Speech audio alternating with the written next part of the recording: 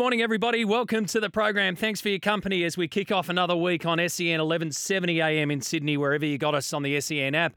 It is great to be back in the chair again, thanks to the Missile and MC. Top of 37 degrees in the west today, 33 in the city, and possible showers this evening. So a hot one right across Sydney on this Monday morning. 0457 736 736, as you know, is the text line. 1300 01 1170 is the open line number. Bryce McGain will be joining us to recap the second one-day international last night at the SCG and also look ahead to the third match tomorrow night at Manuka Oval. Got some questions for you off the back of the ODI series and Australia's great win last night. They were absolutely supreme in the end, a 83-run victory. So we'll run through that. I was out there as part of our SEN commentary team, getting all of the insights from Trent Copeland, Lisa Sthalekar, and, of course, Stephen O'Keefe. Billy Moore will be on the show. So strap yourselves in because there might be some good news heading the Bears' way. And after Peter Volandi's comments in The Telegraph, which we'll expand on soon, it'll be interesting to see what those that are in the inner circle or the inner sanctum of the North Sydney Bears and their continued push to get back into the premiership in some way, shape or form are thinking about the latest comments. Brett Phillips, the host of The First Serve on a Monday morning, has had a breather after the Australian Open and a lot going on in the world of football/soccer. Alex Brosk will be with me. So let's get to the cricket. Australia 9 for 258 last night off their 50 overs. Could have and should have had more on the board, but in the end, it's a comfortable win.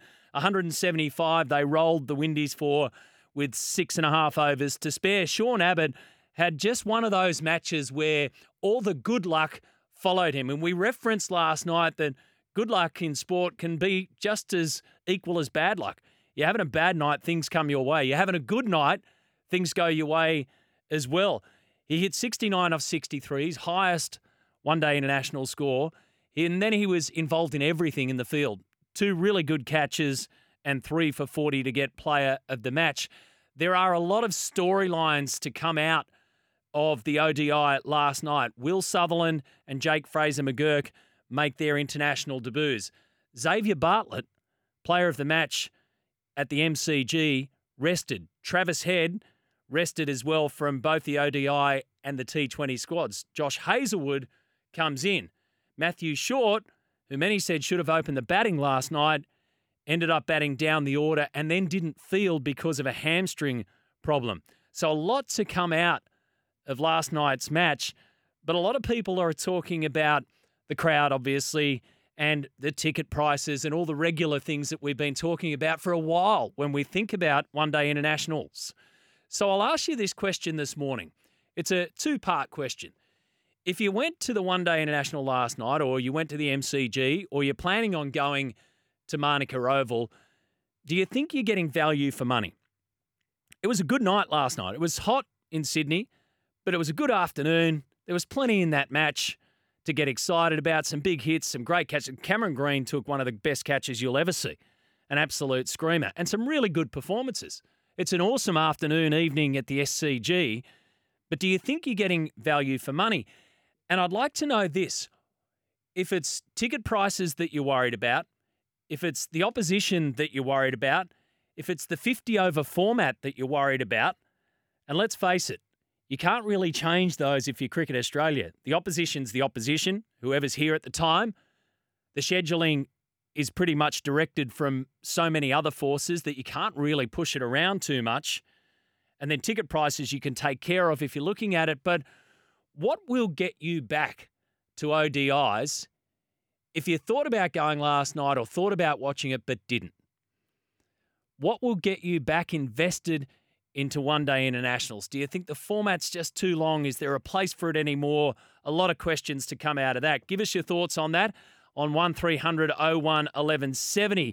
In a wide-ranging interview, as you know, with Phil Rothfield in this morning's News Limited papers, Peter Volandis has given us a view to the NRL's future, both on the field and off it, in the USA and in your lounge room. And, of course, covered the issue about the Bears possibly coming back into the comp in some way, shape or form. So I want to pick this apart a little bit here because in my mind, there's an emotional headline here which is generating all the talk, and that's about the Bears.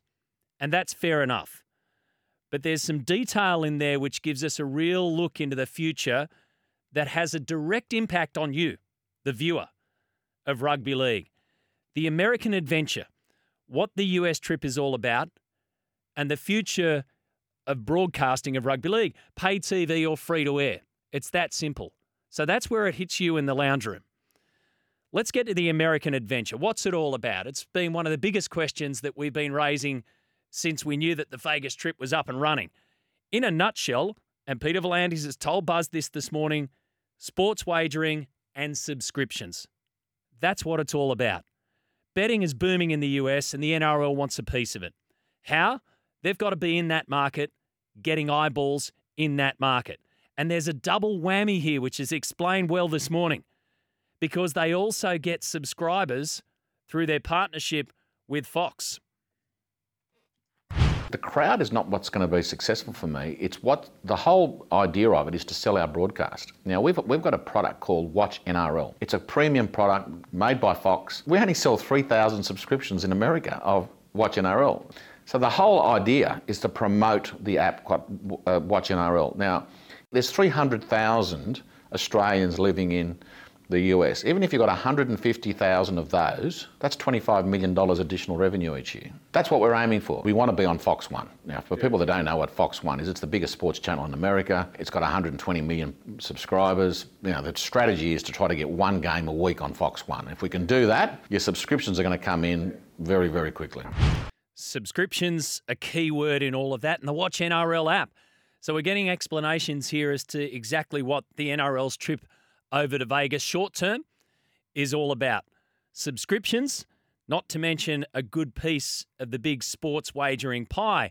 The subscriptions part leads us to what the viewing future might look like for you. Now, as you know, Australian TV broadcast rights for NRL, Fox Sports and Channel 9. Subscription and free to air. Up in 2027 next time around.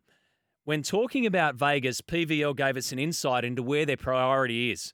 And it's not TV as you used to know it.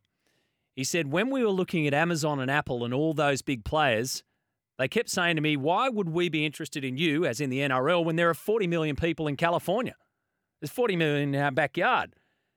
And he said, it's got me thinking, imagine if we could capture a big market, even 1% of the American market.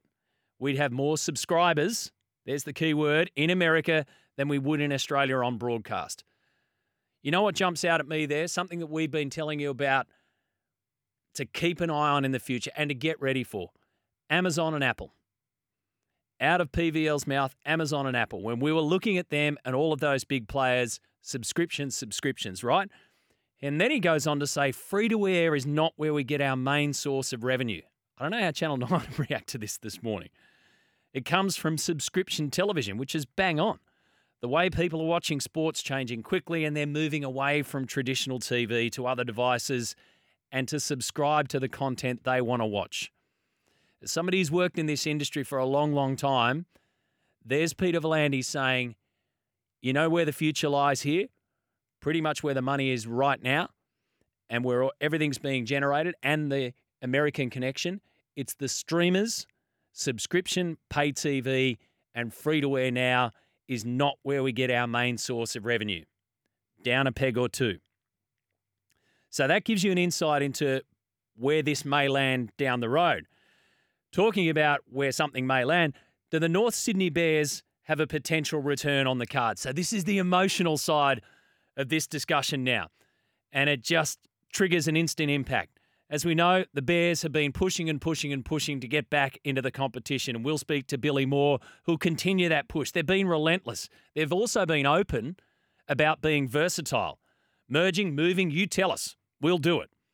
As long as there are 3 non-negotiables on the table from our sides, have said the Bears. Colours, badge, and keeping a bit of the North Sydney Oval history. Couple of matches there. They've said to the NRL quite openly, you keep them, we'll go anywhere. PVL says the 18th team might be announced this year, and all of the talk goes to that Papua New Guinea push. But where do the Bears fit into this? Everywhere I go, that's the question I get, when are you bringing back the Bears? I never realised they had so many people. Tens of thousands. We lost them to the game. There's no doubt about that because, as I said, everywhere I go, the most commonly asked question I get since I've been a rugby league administrator is when are you bringing back the Bears? Look, they've got to be in the equation there somewhere. They can't be a standalone team in Sydney because there's too many already. Yep. But they certainly can be part of a future team, be it the Pacific, be it Perth, be it wherever. There's an opportunity there for them. It makes sense that they'd be brought back in some fashion because they've got 200,000 members. They're certainly in the equation. It's almost a bit of an aside in the article. It's got its separate part there under the subheading bearing up well. But it's such an emotional issue, isn't it? And now it'll lead to the question of, okay, what's next for the North Sydney Bears? Who do they partner with? Are they now looking more towards a domestic expansion than an expansion out to Papua New Guinea, which will involve Cairns? And if it's 20 teams in 10 years' time, so Buzz says, crystal ball, 10 years, we're back at North Sydney Oval, but not every week. PVL says, well, in 10 years' time, I'd think we'd have 20 teams. So now we think about 18, 19, and 20. So let's think that 18 is PNG, for argument's sake. Let's say 19 is the North Sydney Bears and somebody else. Who's 20? Another expansion team in New Zealand, you would have to think. And then the other question off that is, who do the Bears partner with? If this discussion is about to get serious, then we have to get serious with it. Who are the Bears going to partner with? Is it Perth? Is it Pacific? And when? And where? How does all that play out? Because over the course of however many years, we've seen partnerships that have gone astray. So let's have some fun with that one this morning. Give me your thoughts around what you make of Peter V'landys's wide-ranging interview on all of those issues. And when you look back at the subscription pay TV / free-to-air debate that'll come, it's coming because it will land in your lap. I've got a really simple question for you. Let's say in the next cycle of broadcast rights, would you be willing to pay to watch every single NRL game?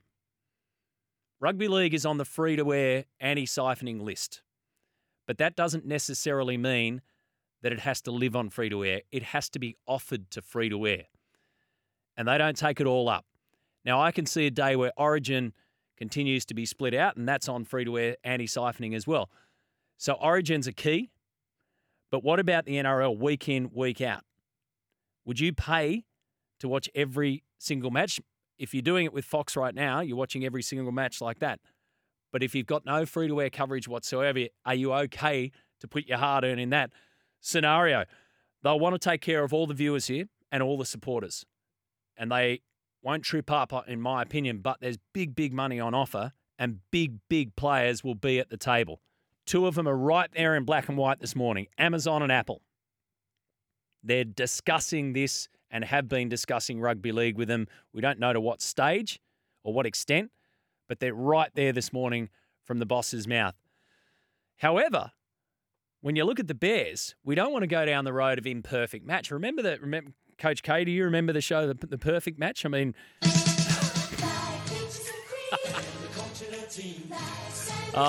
Greg Evans.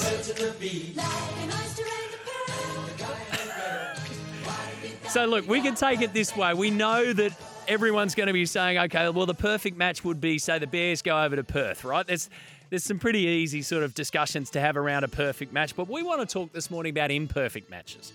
What about those that should never be paired up or never have been paired up? As a Manly fan, we don't need to revisit the Northern Eagles. We don't want to see, there's an imperfect match right there. The screen comes back. No, that's not happening. Have you got any other examples that you would not like to see ever again or never see at all, even if it meant that your survival was on the cards? 0457 736 736. That is the text line. Debate with us this morning on 1300 01 1170. A lot to get through on this Monday morning. It's 18 and a half minutes after 9 o'clock.